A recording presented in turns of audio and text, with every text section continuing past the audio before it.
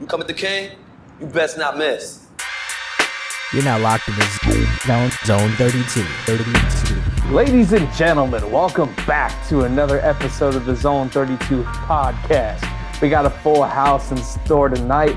My name is Jake. His name is Drew. His name is Will. Say what's up to the people.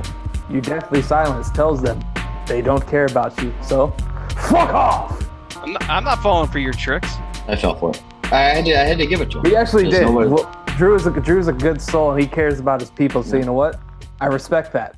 Anyway, we got some things to get into. The Ravens came up with a win Sunday. An ugly win, a costly win, but it was a win. They played the Broncos, and they won the game 10-9 with Tyler Huntley finishing the game, completing 27 to 32 passes for 187 yards, an interception, and a rushing touchdown. Hey, did somebody on this panel predict that the Broncos would not score a touchdown and they would only score 3 field goals? You actually got their exact score 1,000% correct. My score doesn't count because Lamar got knocked out. Yeah. So mine is null and void. I win. I had the best prediction. Yeah, because your score wound up being half right. It wound up being half right. Your uniform prediction wasn't, but the score was, hey, you know what? Fuck it. We were all sort of right on the uniform, except for Tom, because we all agreed it was going to be a purple and black combination. And I got it right. But yeah, you yes, got he it did. right. He was the first to say, and I agreed.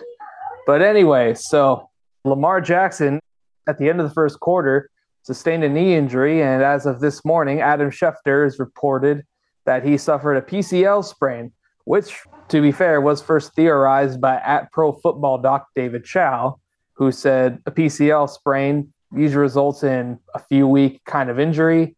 The timeline sounds like earliest bet he might be back would be Atlanta, or most likely New Year's Day against the Steelers. But that's neither here nor there. Drew, I'm going to start with you. Give me your thoughts on this game. And for the love of God, don't hold back on the greatest / worst / funniest trick play I've ever seen in my life. that was not funny. There was nothing humorous about that.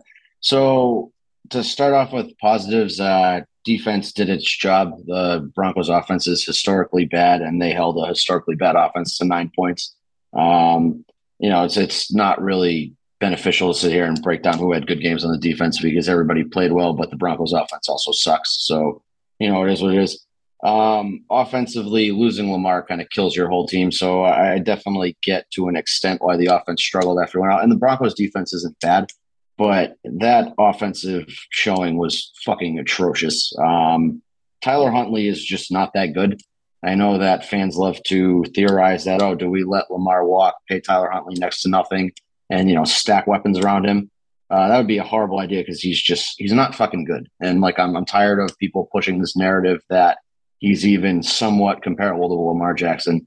There was a noticeable step back in the offense when he came into the game, and he's a one-read quarterback. His first read's not there, and he does figure eights in the pocket, and every once in a while he completes a pass. I'm just kind of tired of that whole narrative around him. The rest of my rant here is going to be about Greg Roman. I don't understand why he wasn't fired after that fucking double pass by James Prochet. That play design in general was the stupidest fucking thing I've ever seen in my entire life. You have Gus Edwards, who's a north-south runner, running this, option sweep, and then he tosses the ball to James Prochet, who can't catch. So who the fuck thinks he can pass? He tosses him the ball. And so I was sitting behind that play, and I saw him cock back to throw it. Most confident fucking throw I've ever seen in my entire life. Into quadruple coverage to Kenyon Drake, why is Kenyon Drake? Borderline quintuple, but I'm watching that play from behind. And I'm like, I got to have a bad angle here. There's no way he's that fucking covered. I mean, the Broncos guy picked that off and didn't even celebrate because it was such a fucking terrible pass, right to him.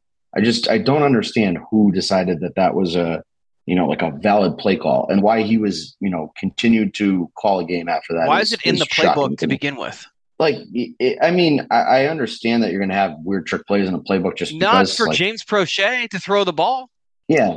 Well, that's my other thing is there are other guys on the team that are probably more capable of running that play than those two. Why is Kenyon Drake the one running that route? Why is it not Duvernay coming out of the backfield? Again, we've said this a million times. Why is, just why? That's the only thing that I can say about that play. It's just fucking why did it occur and why was Greg Roman still employed after that? Yeah, agreed. So I'm gonna say Drew and I can confirm that the real first person who diagnosed the PCL sprain was our personal doctor, Dr. Siv. He's not widely known, but we have an inside source. So our doctor diagnosed that PCL sprain like within a minute of him going down. Said it was probably going to be a 2 to 3 week injury, and he would need a brace or a sleeve for the remainder of the season, or at least for a couple weeks until it fully heals. So he was dead on with that. Yes, it was. Maybe we see him back for the Browns game. I'm not overly optimistic about that, but we can always hope. What I will say about Tyler Huntley is he is not someone anybody should be talking about as a replacement for Lamar Jackson. Like, oh yeah, we'll trade Lamar, or we'll do the non-exclusive franchise tag, let someone else sign him, get 2 first-round picks back, whatever you want to try and like do mental gymnastics to say we'll roll with Tyler Huntley. No, he is. I consider him to be a serviceable backup for our system where he came in and he ran. It wasn't the same offense. The offense obviously looks different when he runs it than when Lamar does. And it's very weird because it's like they spread it out a little bit more and they throw the ball more. But he relies so heavily on these quick, like Drew said, one read plays where he's hitting his first read there. It's a quick, easy throw. And not just quick, it's short. So, it's actually the kind of thing I wish they would do with Lamar at times when he's struggling passing the ball, finding a rhythm, because we saw Huntley get into a rhythm. He was completing passes with no issue. He had one bad pick and a couple bad throws, but I don't. Once we get into Huntley as the starter, that's a whole different animal.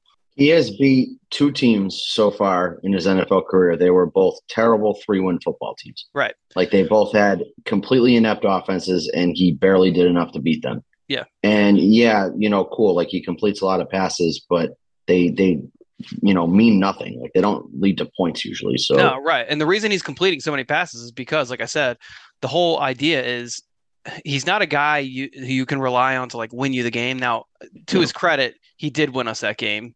That drive he had was well executed. He got the ball in the end zone himself on a day when we couldn't get in until the very end. So give him some credit. He won us the game, but let's be realistic. This is not a guy who is going to go out there, start games for us and win. We saw it last year. He had us in games.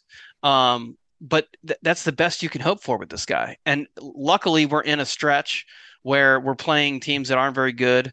Now, the next 2 weeks are against divisional opponents, so whether they're good or not, those are hard fought games anyway. So I'm not inspired right now. Where we should have run the gauntlet here with Lamar. Now it's like the next 2 weeks, maybe 3, are anyone's guess what's going to happen. So we have this opportunity to stack all these wins and run away with the division, and now that's in danger. And the reason it's in danger is because of Greg Roman. Yeah. Also, why is Josh Oliver blocking on that play that Lamar got hurt on? Don't know, but again, that's a play call. So that's a play calling thing. Josh Oliver has been better as a blocker this year. He's done well, but like we saw Lamar Jackson get sacked 3 times very early. The protection wasn't good, and that's not because the guys can't block. We've seen them block all year, especially the offensive line has been very good this year. So there's a key piece nursing an ankle injury right now that we really missed. That changes things. Obviously, when Ronnie's not in there, the offensive line is a different unit. But even when he hasn't been in there, we haven't had games where the offensive line has necessarily lost us the game. And when you're talking about our starting quarterback, who, if we don't have him, this team, never mind being a Super Bowl contender, we're one of the worst teams in football without Lamar Jackson, as far as I'm concerned. Because we're a 5 or 6 win team, yeah, at best. So when we have our offensive coordinator so committed to his game script that our quarterback is just being it was blitzkrieg. It was as the German Tiger would say, it was blitzkrieg. So he was under attack from every angle. It was the invasion of Poland all over again for Lamar. He was just getting swarmed. And that when you see that, you have to make a pivot. You have to figure out something in game needs to change, whether, it was early on. So I'm assuming it was just Roman doing what he always does and overcommitting to game script and saying, oh, my next play call is going to be the one that gets us out of this situation. Yeah. And it was like a masterclass of inept play calling that game from start to finish. The only reason we won the game, like I said, is Tyler Huntley on the last drive just did a couple things that were, I think he played above his head. Like he made a couple good plays. Well, I mean, there was a couple QB sneaks there, fourth down conversions that, for whatever reason, the Broncos just didn't key in on Tyler Huntley. I feel like they lost more than we won. They did, right. And and we saw those same play calls that we've been questioning too with Lamar. And like you're talking about QB sneaks, that fourth down where it was the same bullshit we saw last week with Lamar, where it was like Huntley ran parallel to the line. He ran out to the left, around the left tackle, and he was just waiting for a hole. Like that can't be your fucking fourth down call, because that's just pure luck if you get it. It was the play was dead 3 times. I don't know how he ended up getting the first down.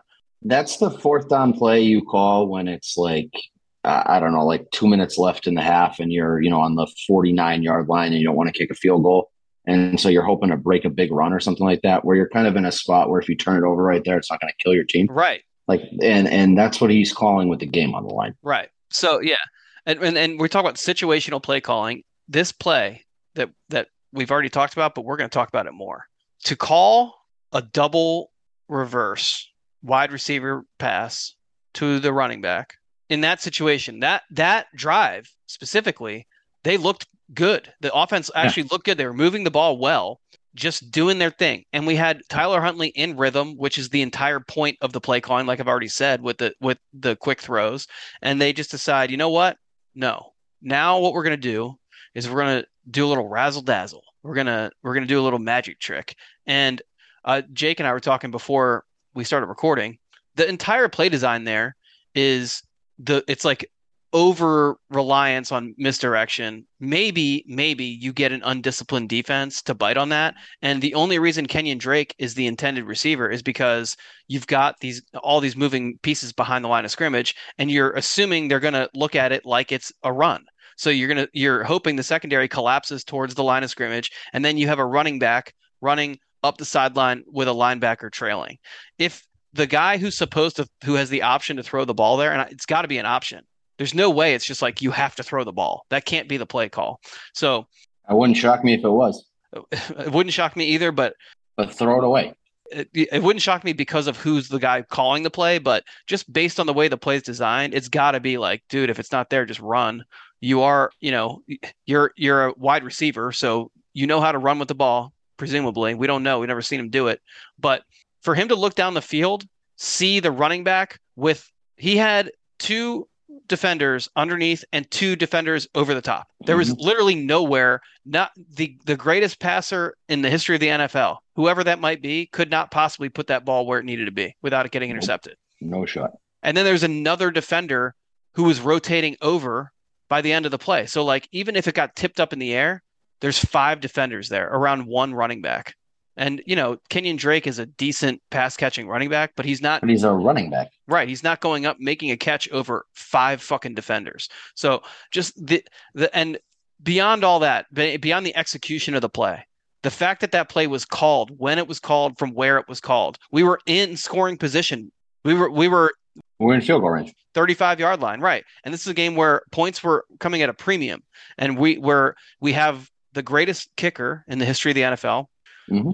We're giving away almost guaranteed points by running that play. People want to talk about, it's basically like a punt. No, it's not, because it was fucking second down, wasn't it? Yeah, it was second down, and it was just, again, you're in field goal range. There is no reason to call that play. None. In that situation. None. Just none at all. None. You maybe call that play on second down from your own 45-yard line with a little more space. But you don't do it in that situation. You don't do it in that game with that defense. That you're playing against. Denver's defense is their strength. It's a disciplined defense. It's a defense that has kept them in games, like we talked about last week and the week before. Denver is a team where if they could score 17 or 18 points a game, they'd probably be like 9 or 10 win team right now, despite the fact their offense sucks. Now, last week, that still wouldn't have won them the game.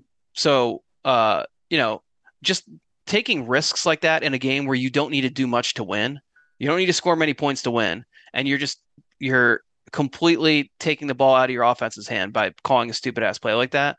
I honestly think that Harbaugh should have been on the comms and said, Greg, head home. Yeah, because I mean that should have been it. That's a play call you make when you're down 2 touchdowns and your offense is sputtering and you try to get the crowd back into the game. Or you're up 2 touchdowns or 3 touchdowns and you're trying to rub it in, like something crazy. But like you don't call that play there. You don't do that. No. And especially the way the people, like you said, you pointed out, like Gus Edwards being involved in that play, James Prochet throwing it, and Kenyon Drake being the receiver and running the play with the backup quarterback in. Do you see how ugly, like even how poorly executed it was? It was like everybody didn't really know what they were supposed to be doing. That's one of the reasons I think that the secondary never bit on the misdirection, is because they were like, this is so obvious what's happening. Like it was very obvious to me very early on in the play before they even really started the double reverse bullshit. It was just like they're running a very weird trick play right now, and it looks like they're running it in a walkthrough or something. Yeah, I thought it was going to be a run to Gus, and I thought the whole point of motioning Prochet like that was to pull the corner over so that Gus has room to hit the edge and maybe turn a corner. And even that would be stupid because that's not Gus's game. But at least you're giving a running back a running play there, and so that I can rationalize that. I cannot rationalize James Prochet throwing the ball. I mean, He can't catch. All he does is draw penalties and not catch the ball. And so you're letting him throw it. Like, it's just, I think that the interception yardage should be taken off of his receiving yards. Yeah, that's fine. So now he's got 30 for the year in 13 games or 12 games. Yeah, and then take the penalty yards off too. 54. So yeah, now he's at like negative 20 yards. Good job. Yeah, I mean, it's not his fault that play was called, but what he did there, he shouldn't be on the field again. Okay, so Greg Roman shot us in the foot, and instead of calling 911, James Prochet shot himself in the other foot. So fuck him too. Yeah, right. He should be cut or demoted or whatever repercussions there should be. The fact that he looked down the field, and it's no wonder when like people say he doesn't get opportunities. No fucking wonder. He looked down the field and thought that was an opportunity for him to like do something. Oh yeah, I'm going to throw this. Okay, then now we know when we see those still shots and it's James Prochet and someone else standing like right next to each other. I think now we know why that's happening. It might not be Greg Roman's fault. It might be James Prochet does not understand how a fucking play works. Do you know if he's blind or not? Like maybe he's got a Jameis Winston thing going on where he needs LASIK surgery. Maybe. I mean, maybe all Prochet can come out if he goes and gets LASIK. Yeah, I don't know. I mean, he needs something like a clue would be good, or a fresh start. CFL. The fact that he stood there and he set his feet, he stepped into that throw so confidently. Yeah, four motherfuckers standing around the guy. If you only showed James Prochet catching that and throwing it, and just showed somebody the clip of that, you'd think it was an easy touchdown. Like with the way that he just you would think there was no defender like within the same zip code. Yeah, and instead there's literally 4 with a fifth rolling in right at the end. Literally half their defense was covering Kenyon Drake at that point. Unbelievable. Yeah, it's just I don't think we could say enough negative things about that play. That is literally probably the worst thing I've ever seen. Honestly, I think it was the worst play I've ever seen run by the Ravens in my life. I can't remember a single play that was worse. No, I'm not sure that there is. I'm not sure I can think of the butt fumble. Yeah, the only way it could have been worse is if they were wearing those fucking yellow pants. The butt fumble was a terrible play, and that fucking fake punt that Indianapolis called a couple years ago. Thank God neither one of those are on us. But I'm saying that this might be like number 3 worst play called of all time. I'm not even. I think the context of it's worse. Like if you're if you're a fan who doesn't really understand the James Prochet, Greg Roman problem we have here in Baltimore, then you probably just look at it and be like, well, yeah, that play wasn't good, but no big deal. But for us, we have to live with these people 24 hours a day. There was a Broncos fan sitting behind me who, I'm not kidding, the second Prochet let throat go of that ball, he laughed for 30, 40 seconds straight, like just uncontrollable laughing, because he was just like, that is the worst thing I've ever seen. That would have been me if I was him. Yeah. And guess what? No one, I hope, said a word to him because he was fully within his rights to laugh. No, I was just kind of like, you got this one, pal. Like, not really much I can say to you. Hey, man, laugh as much as you need to laugh. Get it all out. Because I was like, yeah, I mean, honestly, like that was his. He had it. Like, there's nothing I could say to defend that. I was out at the bar, and it was a strong commander's presence there, and people did not know what to make of me during that sequence of events because I thought you were gonna fucking shoot the place up or something. They thought that something was going down. My first reaction was just bewilderment, but then the rage that came out of me. And again, like I said, people don't know the struggle of having James Prochet on their team. They don't know the struggle of having Greg Roman as their offensive coordinator. And it was like a perfect storm of those two guys coming together to create the most embarrassing moment possible for Ravens fans. And you said it right. So we've had a couple very embarrassing losses this year. Miami, obviously, getting outscored 28-3 in the fourth quarter. Now, Miami's a good team, at least. Giving it back to Buffalo when we could have just run away with that game. The Giants game, very frustrating. And then the Jaguars, that one obviously very tough. But this was one of the more embarrassing games to be a Ravens fan, and we fucking won. I saw a stat. I think NFL teams were 0-206 when they had scored 10 points or less, turned the ball over twice, and not forced any turnovers before Sunday. So now it's 1-206. We had no business winning that game. We are breaking all those stats this year. So like all those like trends, it's like we're the only team. So I think this was before this game. So this was going into this game. We were every other team that started their first 11 games with a 2-score lead was 11-0, and we were 7-4. Yeah, it's not good. Like whatever keeps happening is not good. That's 100%. That is coaching and execution. Yeah, and why is Greg Roman still allowed to coach? Honestly, like I'm off the Harbaugh train. I've been a Harbaugh defender the whole time. But like you can't just let this happen. Nope. And you can't get on that. This is a character building win after the game. No. So I thankfully unplugged from social media after the game because I was just like, I'm going to probably break something if I start looking at things. And I saw that video this morning and I was just like, is this a joke? Is this guy real? Like with this is a character building win? Like shut the fuck up. Like, that's the kind of thing. Yeah, that's the kind of thing you should see in like Detroit or Jacksonville when they win a bullshit game. Because like those are franchises that are generally just like suffering through every season. So yeah, you want your players to buy in that like you're on the up and up. Okay, fine. No, not this team. This is a team in 2019 who, if there wasn't a bobble on a catch, I'm talking about Mark Andrews. And Mark Andrews had a great game this week, as far as I'm concerned. He was. I mean, he had a fine game. It wasn't great, but it also, with what we're dealing with, it was fine. He was making every catch this week. So, like I predicted that last week too. I thought, this is what he does. He'll come back and it will be sort of meaningless, his contribution, but he was fucking selling out for everything. He was making every catch this week. But Mark Andrews in that Titans game, that Titans playoff game, didn't bring the catch in, tipped it up in the air, got picked off, and then Greg Roman went into like a death spiral that hasn't ended yet. So 2019, this was a team that I think that team easily could have won the Super Bowl if that Titans game went differently. 2020 could have won the Super Bowl. Yeah, 2020 again. It's the team that it was a weird year with COVID and playing our Thanksgiving Day game got played on a fucking Wednesday afternoon and all that other bullshit. Still a team that was very much in contention last year. we were the 1 seed until Lamar got hurt.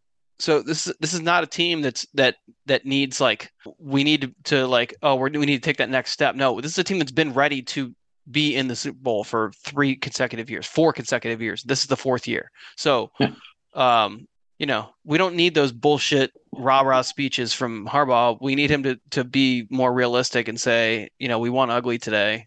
And his post-game speech should have been, "We won," and there's really nothing else to talk about. Like, that was embarrassing. Let's go home.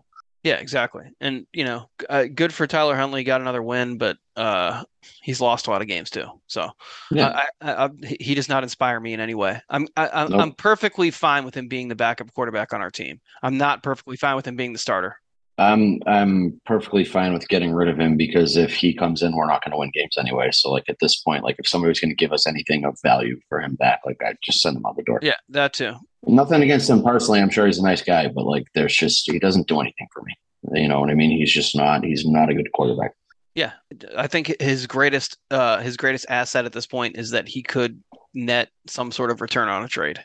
Yeah. And I mean, honestly, I don't know why we didn't do it last year. And I'm going to say the same thing this offseason of if we don't trade him. Well, we'll see. Yeah, we'll see. Because we did sign him to a 2-year contract, right? I'm pretty sure I'm pretty sure we got him for another year. So what's the point of keeping him? If he's cheap and somebody's willing to offer you, I mean, I'm talking like 4th round pick, goodbye. Because he was an undrafted free agent, right? Yeah. So, I mean, whatever return you get on him is better than what you gave him to start off with. And this is not going to be a year where our draft is going to be, we're not going to have 11 picks this year. So no. So any pick helps. Yeah, definitely. Him and Chuck Clark can get lost.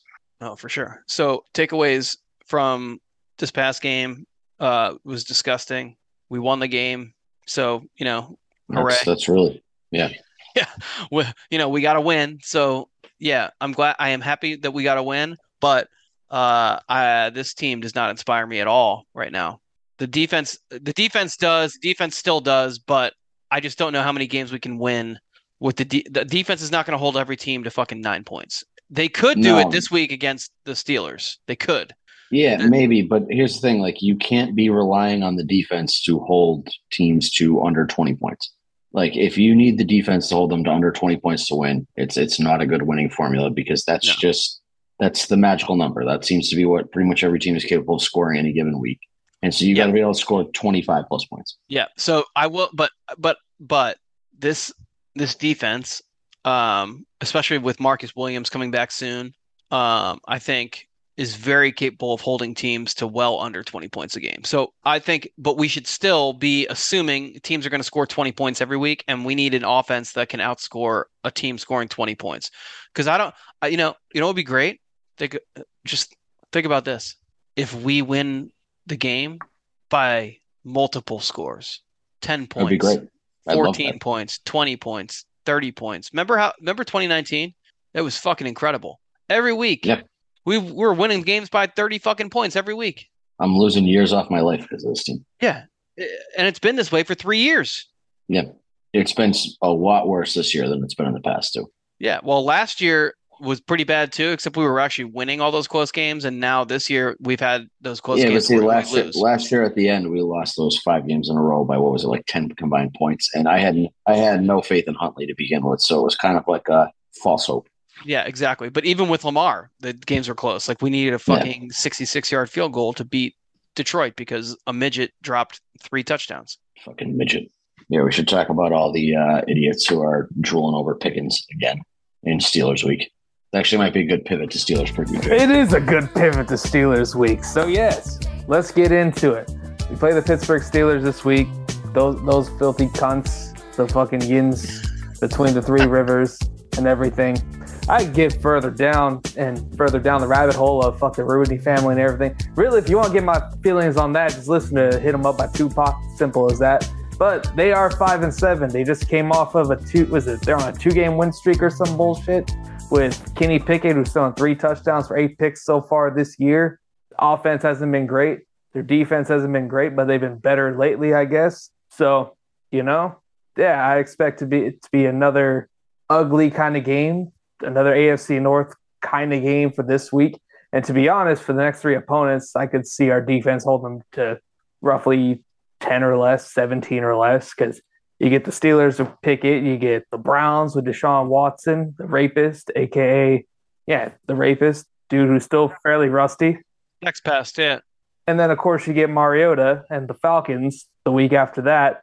None of those offenses are the greatest show on turf, but you never know. The NFL isn't any given Sunday kind of week. So I digress. Will, give me your thoughts going into the game. Give me your thoughts on George Pickens, a.k.a. Justin Hunter 2.0. Thanks, Drew. And a.k.a.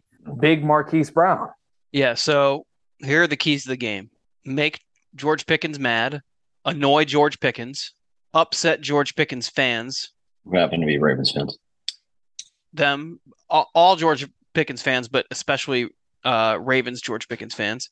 And I think that's basically it. I think if we do those things, George Pickens, I think this week is going to have a fucking meltdown.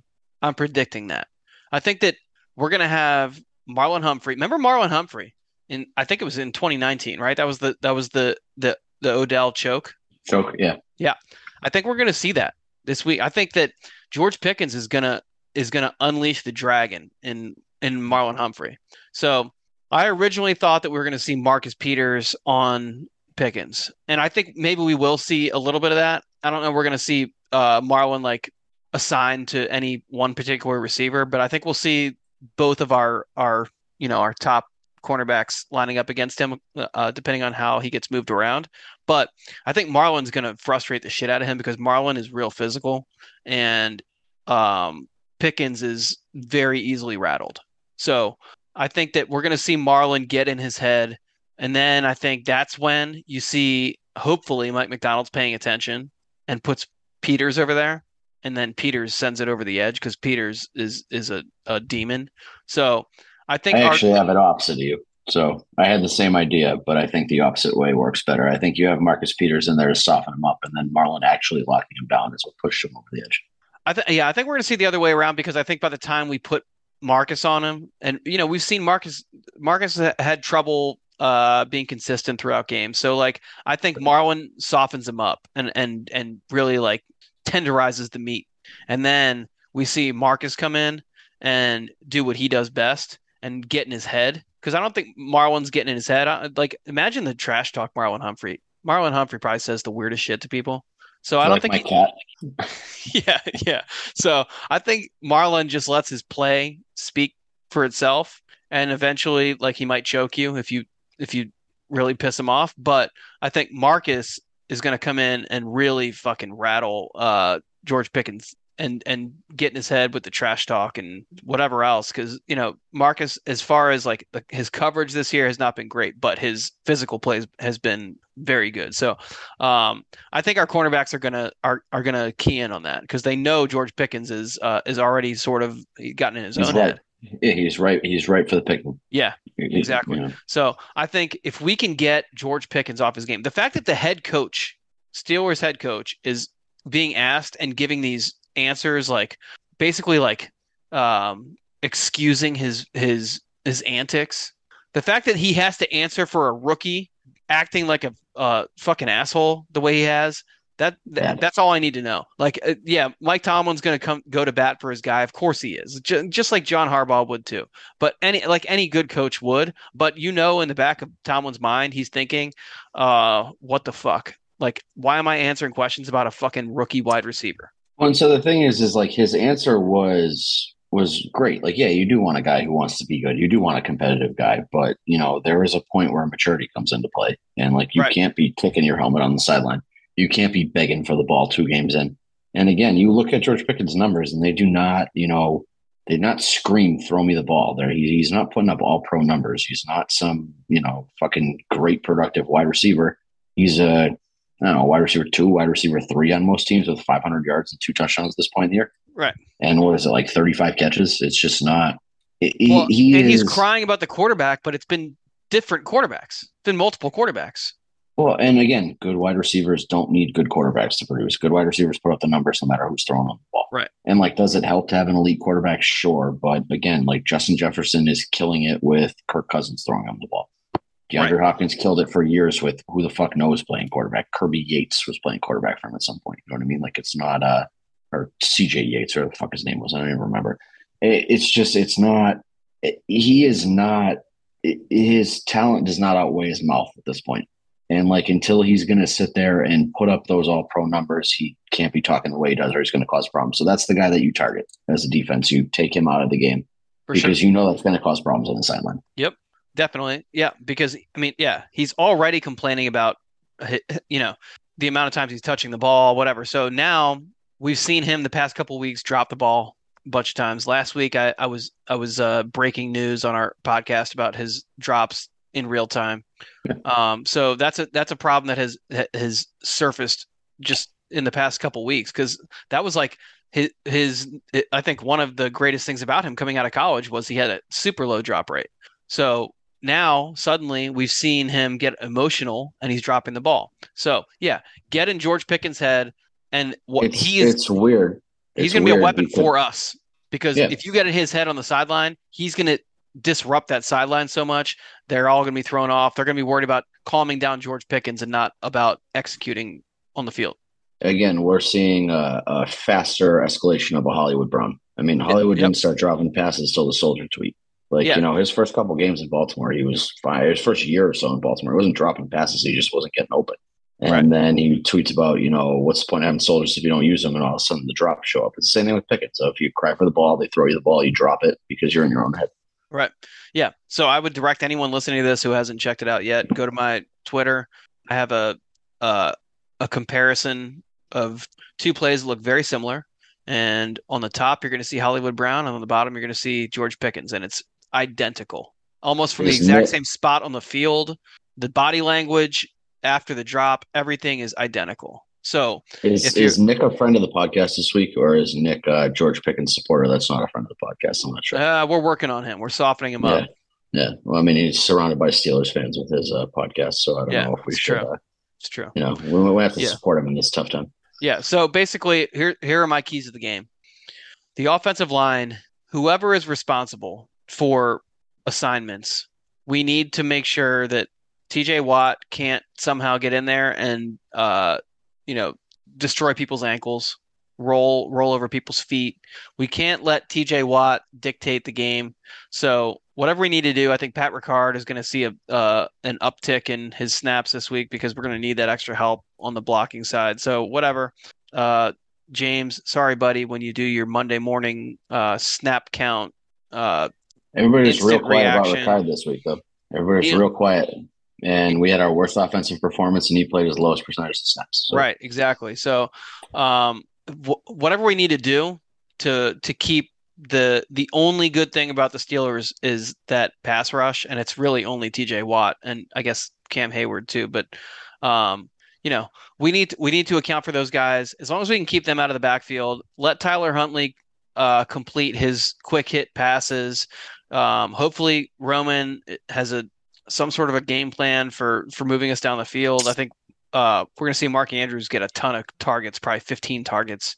I wouldn't be surprised if he had like a 10, 12 catch game for like 130 yards. But we need to get in the end zone. We need to score. We cannot be in a game where we need a touchdown at the end to pull ahead of a team that we're limiting to field goals. So, I think this is going to be an ugly game. I don't see us putting up a lot of points. The defense, as long as they keep playing like they have been playing, I think the Steelers offense is trash. So I think we're looking at a game that is winnable. I'm not as confident about it without Lamar, but I think it's still winnable. So, I don't know if we're doing our actual game predictions right now or not, but might as well. We're on the road, right? Yeah, white and purple is the ball. This is Heinz. Yeah. I'm not accepting anything other than white and purple. So. Yeah, same. This is a white and purple, obviously, and I think we're going to win 17-10. I got white and purple road game, obviously. If they limit Najee Harris and don't let him do damage, in the red zone and just kind of keep his work to between the 20s, he's good for 70 yards a game on 25 carries. Like, that's just going to happen. Yep. Don't let him break anything. Defense do their job. Offense just do enough. I think, 21-14 is a realistic win for us there. Those seem reasonable. I mean, I'm with you. I want to see white jerseys, purple pants. I could also see them doing something real stupid, and we're not going to mention that, but we're just going to say for positive vibes, white jerseys, purple pants. We're going to say Marcus Williams is going to be back this week. I don't know if he will, but I want him to, so I'm putting that out into existence. And I think this is going to be a classic game of 13-10 Ravens. It's going to be ugly. It's going to be defense dominated. I think most likely Pat Freiermuth is going to be their leading receiver this week because Greg Dulcich can go off for 6 catches for 80 yards. Freiermuth can get you pretty similar to that. I'd say probably 5 for 70. But either way, I'd be surprised if both offenses totaled for 400 yards or 500 yards in this game. So 13-10 Ravens. That's what I'm going with personally. Fair enough. I'll take it. I'll take any win this week. Like last week, I was embarrassed by the 10-9 win, but that's because we got to beat the Steelers.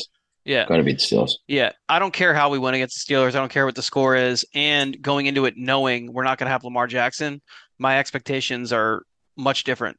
Yeah. With Lamar Jackson, I expect 20 plus points easily, and on a weekly basis, I'm predicting 30 plus points. So, we'll get there. But with Tyler Huntley, he is the definition of don't lose us the game. Dink and dunk. He ain't putting up 30 points. Give me 60 attempts, 300 yards, and 21 points on the board, and I'm good with that. Yep. I don't know. I make it work. This is a good time to get into our moron friends on Twitter and the EDC side of things here. Yeah, anytime's good for that. Go into it.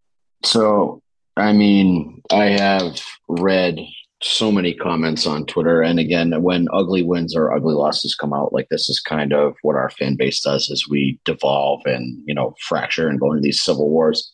And EDC has been the guy who's been getting the brunt of it lately. And I'm not really sure why. I've given this some actual serious thought, and I feel like it's Harbaugh's fault. And that's the guy who our kind of rage should be focused towards. I don't know. I wanted to brainstorm here. So I have a list of major complaints. I put something out on Twitter and got a bunch of people to respond to me here. So I wanted to read through them point by point and see what you guys think and see if kind of we're all on the same page here. So the first major thing that I got is that Eric DeCosta doesn't adapt and that he is kind of like an Aussie clone. I think that that's fine if you want to push this whole we've been a defense first, team for our entirety.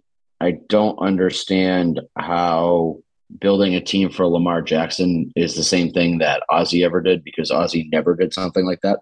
Am I wildly off base here thinking that just because we've failed and we've gotten, we've drafted Miles Boykin and we've drafted, shit wide receivers, that we're not trying to build something different and just kind of failing at it? No, I'd say you're on the money. They're at least EDC's taken more cracks at the apple compared to Ozzie. I mean, if I remember right, he's only drafted a handful of receivers from his tenure from 1996 to 2018 in the first 4 years or 5 years of 4 years of DeCosta taking over as the actual GM, not just the guy scouting the players and giving his 2 cents and having a major role in drafting certain players, but actually picking the players himself and coming down to the final decision. They've taken more shots at. There's Marquise, there's Boykin, obviously you mentioned, which was a failure. Devin Duvernay, the butterfly T-shirt salesman, and then Bateman, and then of course Tylan Wallace. That was the 6th one. Yeah, because they didn't draft a receiver this year, but those are the 6. No, but he also drafted 2 tight ends. So I mean, here's my 2 tight ends that profile as red zone targets pass catchers, pass catchers than the traditional sense.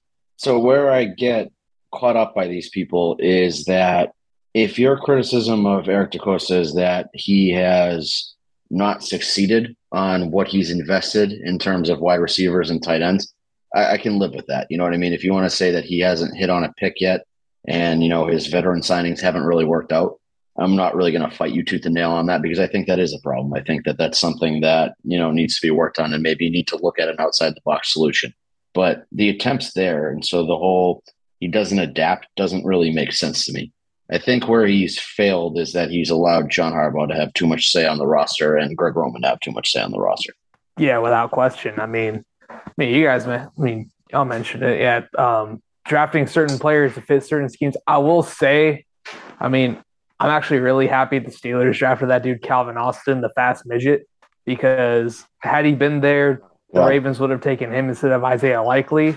And I'd rather not have a roster with a short midget as opposed to a pretty good tight end with some moves after the catch. I mean, he's had his drop issues, but he's young still and developing, and he's shown a lot of promise. I mean, we remember the Tampa game. He caught that tutty against the Saints. Saints. Yep. He has a hell of a lot of promise, and I'd rather have that than a guy who hasn't played at all for the Pittsburgh Steelers this year. That's actually so that was a huge one that I got, was that we did not replace Hollywood Brown after last year. And my confusion with that, and why I think everybody points to that as some kind of, EDC sucks talking point, is Hollywood Brown was not what we wanted. We drafted him to be our wide receiver one, and he just wasn't our wide receiver one. He just wasn't that guy. We gave him the target share. We gave him everything that he asked for. And he just didn't produce that level. He was top 10 in targets, and I don't think he cracked the top 20 in anything else. So why are we looking to replace him with something the same? The issue there should be that we didn't go out and get a legitimate wide receiver one. EDC has been GM for 4 years, and we haven't gone out and gotten a DeAndre Hopkins, a Stephon Diggs, Adam Thielen. Devontae Adams moved in that time. Tyreek Hill moved in that time. Why did we not go get somebody like that is my question. Not why did we not replace Marquise Brown? We didn't want Marquise Brown. And so I don't fully understand kind of that thought process. And that was kind of the other huge one that I got, is basically, lack of wide receivers, and, your quarterback's your focal point. Why haven't you supported him? And so what do our fans want is what I'm confused by, because we got everybody drooling over George Pickens. Why do you want George Pickens when we could have gone out and gotten a DeAndre Hopkins or gotten a legitimate number one wide receiver? We had this conversation last week, right? Yeah, this whole, drafting wide receivers has not worked for us. So why are we drooling over drafting? It's never worked for us. And people want to talk about, they want to talk about EDC. Oh, he can't, he hasn't addressed the wide receiver position, but the Ravens, as a franchise, have never drafted the wide receiver position well, ever. I think that's the one that bugs me the most, is when he's not addressed the wide receiver position. He just hasn't succeeded at it. And that's fine. You can point that out. I'll sit here and talk for this. I'm sure I can go back and listen to all of our old, episodes here. And I've said a lot of critical things about what he's done with wide receivers, but he has never succeeded because he keeps using the same pattern of, you draft a couple wide receivers, you sign an aging veteran, you draft a couple wide receivers, you sign an aging veteran. That's not working. So maybe switch that approach up. But the attempt is there. So it's not that he's ignoring wide receivers, it's that he sucks at fixing it. Right. So investing 2 first-round picks in 3 years, right? They weren't 2 consecutive years. Oh, yeah. Marquise was 2019. 2 or 3 years. Yeah. And Marquise Bateman was 2021. Yeah. So 2 first-round picks at the wide receiver position. That's significant investment at the wide receiver position. And then to take Duvernay was a 3rd-round pick. Yep. Boykin was a 3rd-round pick. Wallace was a 4.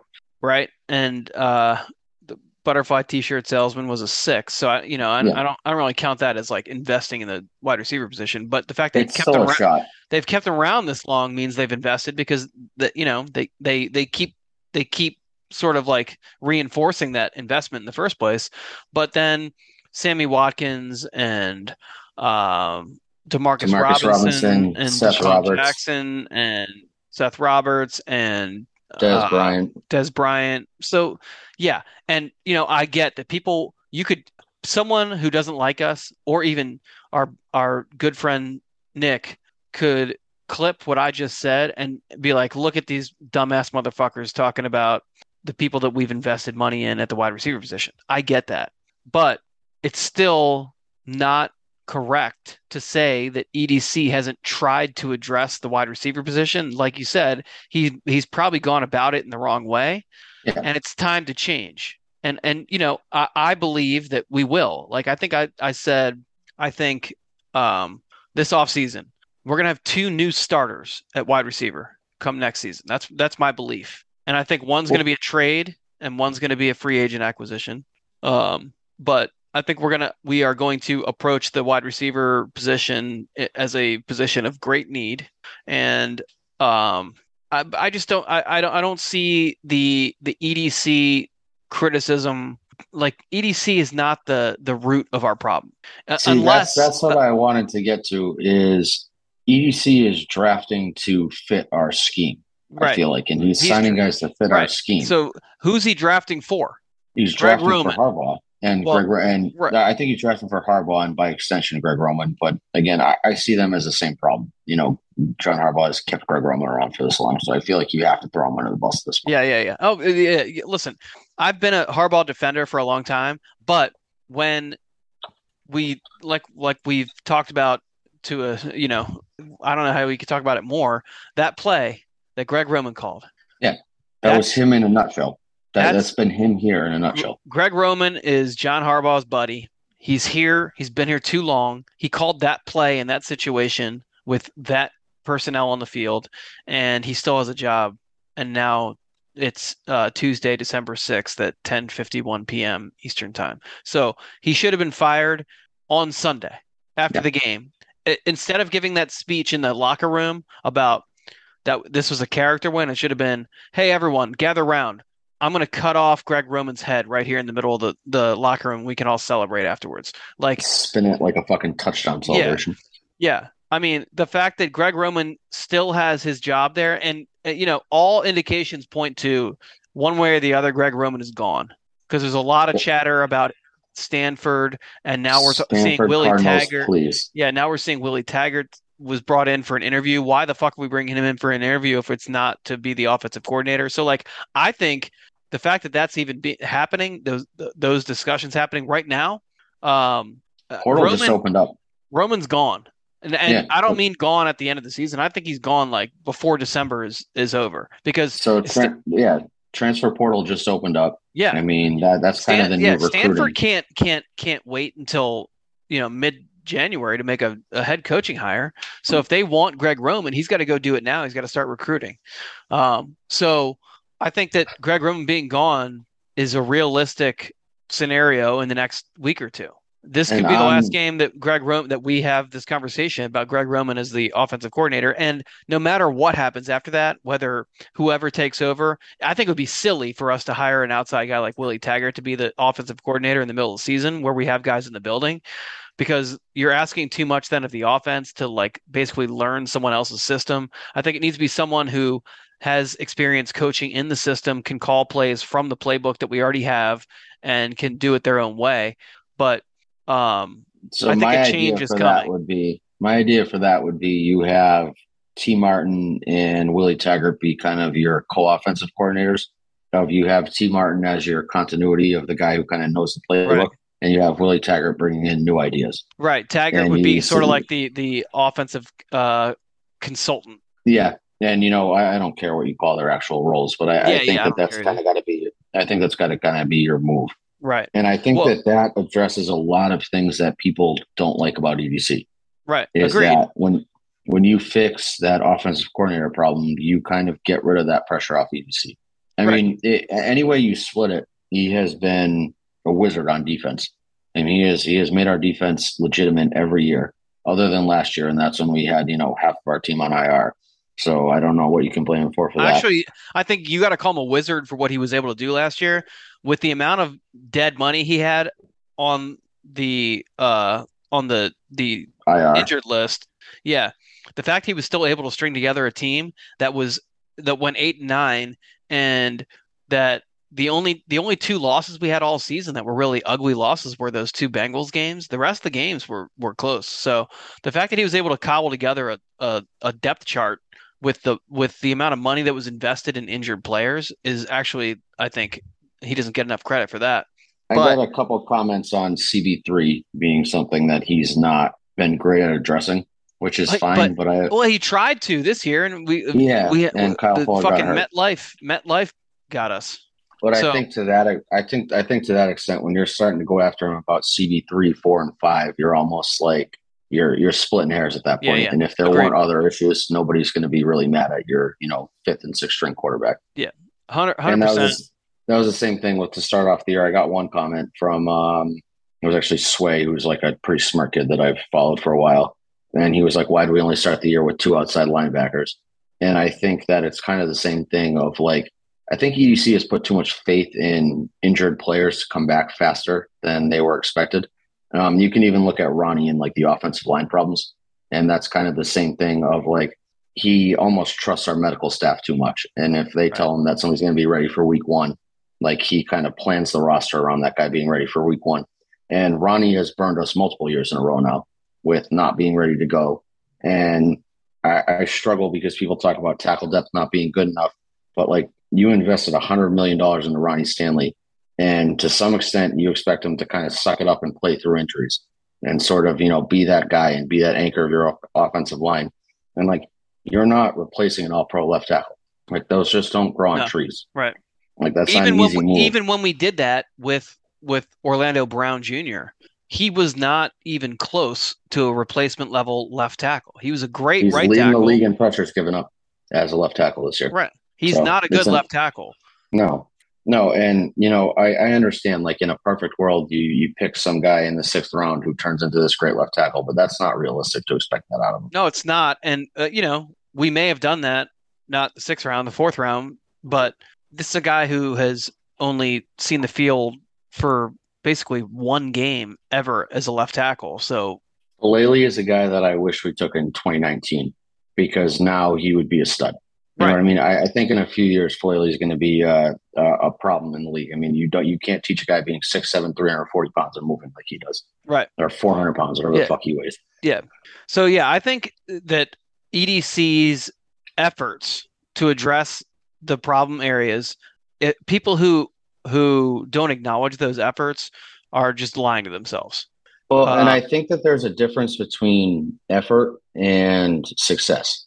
And if you want to talk about his success in, tackle depth and wide receiver, like it hasn't been there. And it's okay to point that out. Like you're not hating on the guy for saying that he's tried and failed multiple times.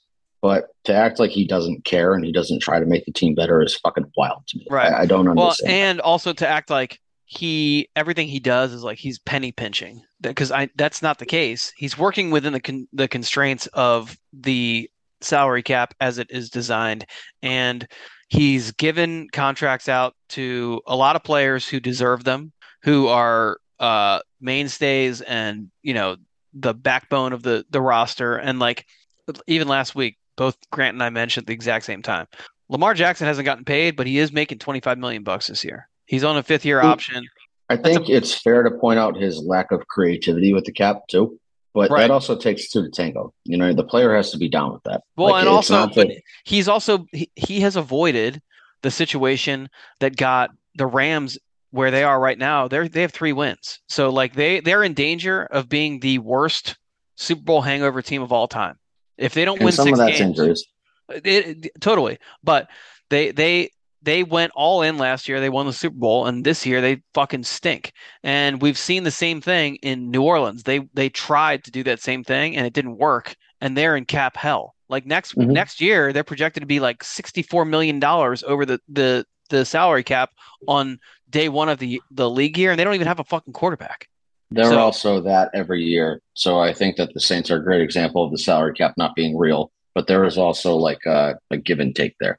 Yeah, you know what I mean? I'm just saying. So I think don't go wild. But EDC is very committed to the approach of never putting the Ravens in the situation where we go into day 1 of the next league year and we have some like massive deficit where we have to then basically just kick the can down the road and keep.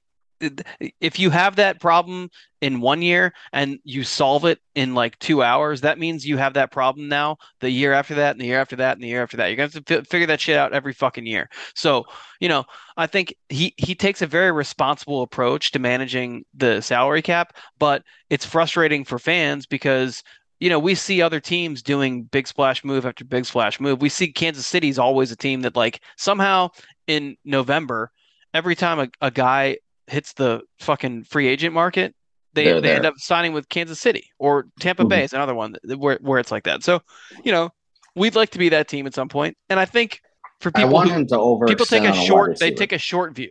They're too reactive. And obviously, we want to win the Super Bowl every year, and we want to be contenders every year. I think EDC is basically setting us up where we are contenders every year, but this approach, we will outlast all those teams that try and do that bullshit too much, to the point where suddenly then it's just like the teams who haven't been doing all that nonsense with void years and with restructures and everything else, where they find themselves in these cap purgatory situations.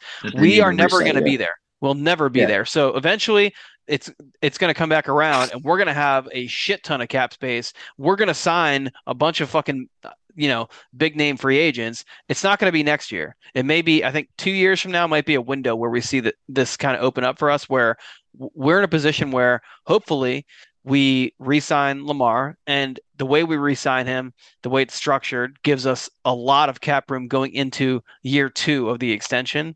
And we end up with a team that, is sort of like injury proof, because that's been our problem. We have one guy go down and we get fucked. So I'm okay with risking it a little bit for the right guy. And I feel like that has not been something that we've done. And I would like to see him maybe push the edge on a wide receiver one. I think it could happen. Yeah. But I think the timing's got to be right, and I don't think the timing's been right yet, because, like, number one, you don't make that move if you're not committed to your quarterback. I don't think. So I think his approach in that sense, like Tyreek Hill or Devontae Adams, of course we'd want to have those guys. But if you don't have your quarterback under contract, which like you said earlier, is a 2 to tango thing, like, obviously, EDC has made efforts to get Lamar Jackson extended. It hasn't worked yet. So when that does happen, then I think you talk about a guy comes on the market, a top tier wide receiver comes on the market via trade or whatever else. I think then you see ownership and front office more willing to make a move, a bold move, to put that guy on this team with our quarterback that we know we have for years to come. But right now, if we don't have agreement on both sides, why would we invest heavily in a wide receiver? And that was the other loud criticism that I got, was that Lamar has not been extended yet. And I think you have to look at that as a whole and not just a year-by-year thing. I don't think Lamar was willing to sign an extension until this year. If you look at the QB market, it has continually gone up, and Lamar would have cost himself money signing Josh Allen's extension. Yep. And so from a takes 2 to tango standpoint, like, you can't hold EDC accountable for Lamar not wanting to lock himself up early and Lamar wanting to get every dollar out of the Ravens.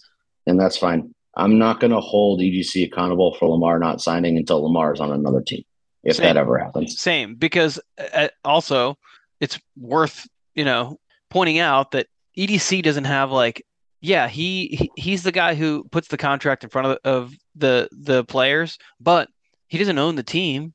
So he doesn't have just this blank check to go sign guys however he wants. So, if Lamar had an asking price that they weren't on the same wavelength at, and they're both willing to wait the season out and see where they end up at the end of it, then fine. I would rather have Lamar Jackson under contract. So just to be clear, I'm not advocating for I want to save the team money. No, fuck no. I don't give a fuck about the team's money. It's not my bank account. If it were me, I would sign Lamar Jackson to a 20-year, $2 billion contract right now.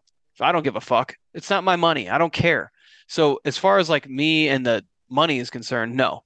But I do understand EDC has a responsibility to his employer to not just go give some frivolous contract out. So if he can get Lamar Jackson signed for $30 million less than Lamar Jackson wants, or that it's his initial demand, then that's his job to get that done. And I mean, I have not put this on the podcast. I have not really put this out publicly much, but I mean, I've been told by someone I somewhat trust.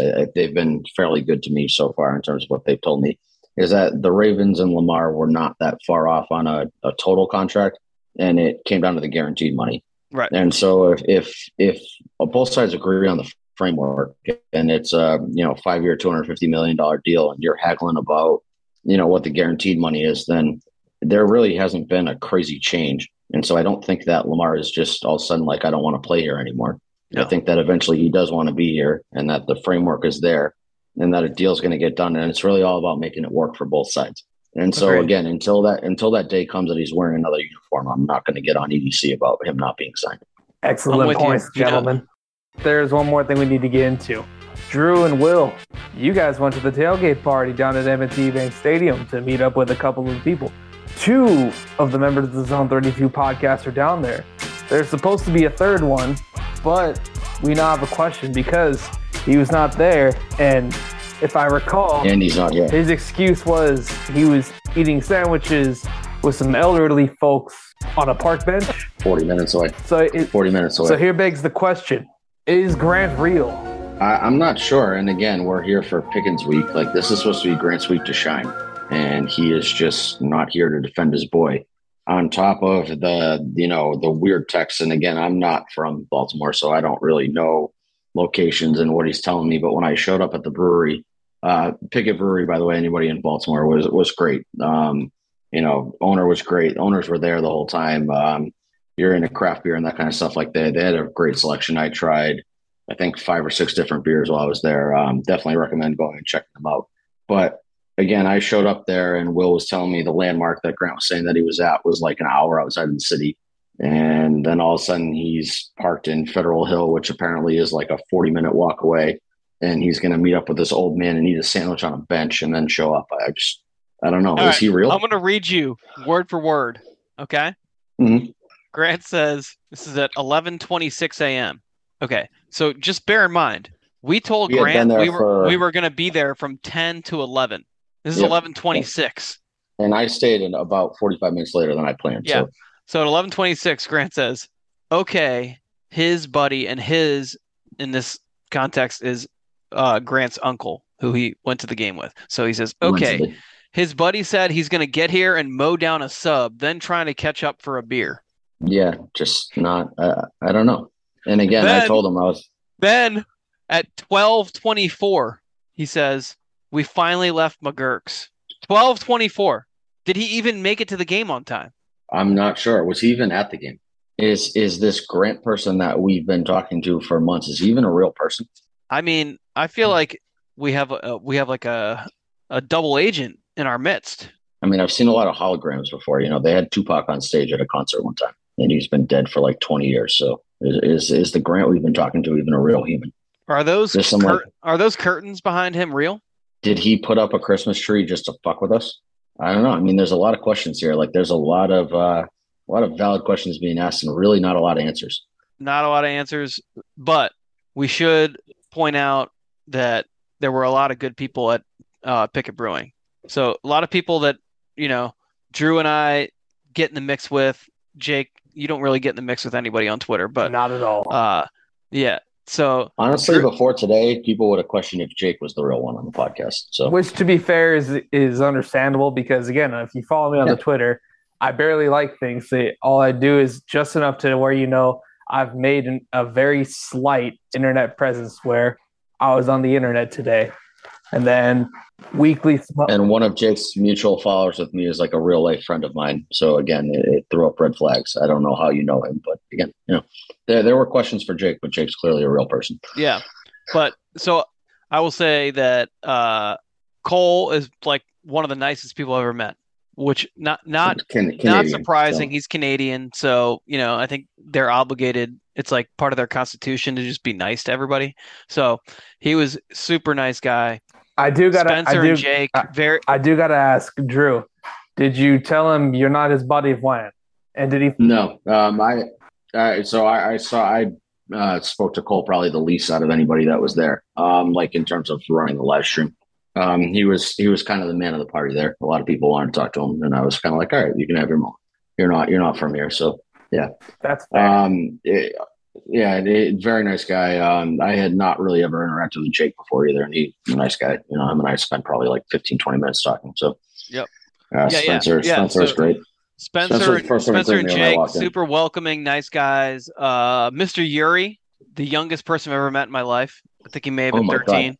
Totally threw me for a loop. I thought he was like 25, 26, and then he's not 25 or 26. So Super nice guy. Every single person at the party was nice. Darren was great. Darren McCann, very nice. Darren apparently sniped me from across the bar, and I didn't see him waving to me. But well, and in a twist of fate, Darren was there. He was sitting in Ian Elephant Trunk Sleeve Schultz's seats. So we haven't even mentioned my Twitter account being gone. So that's true.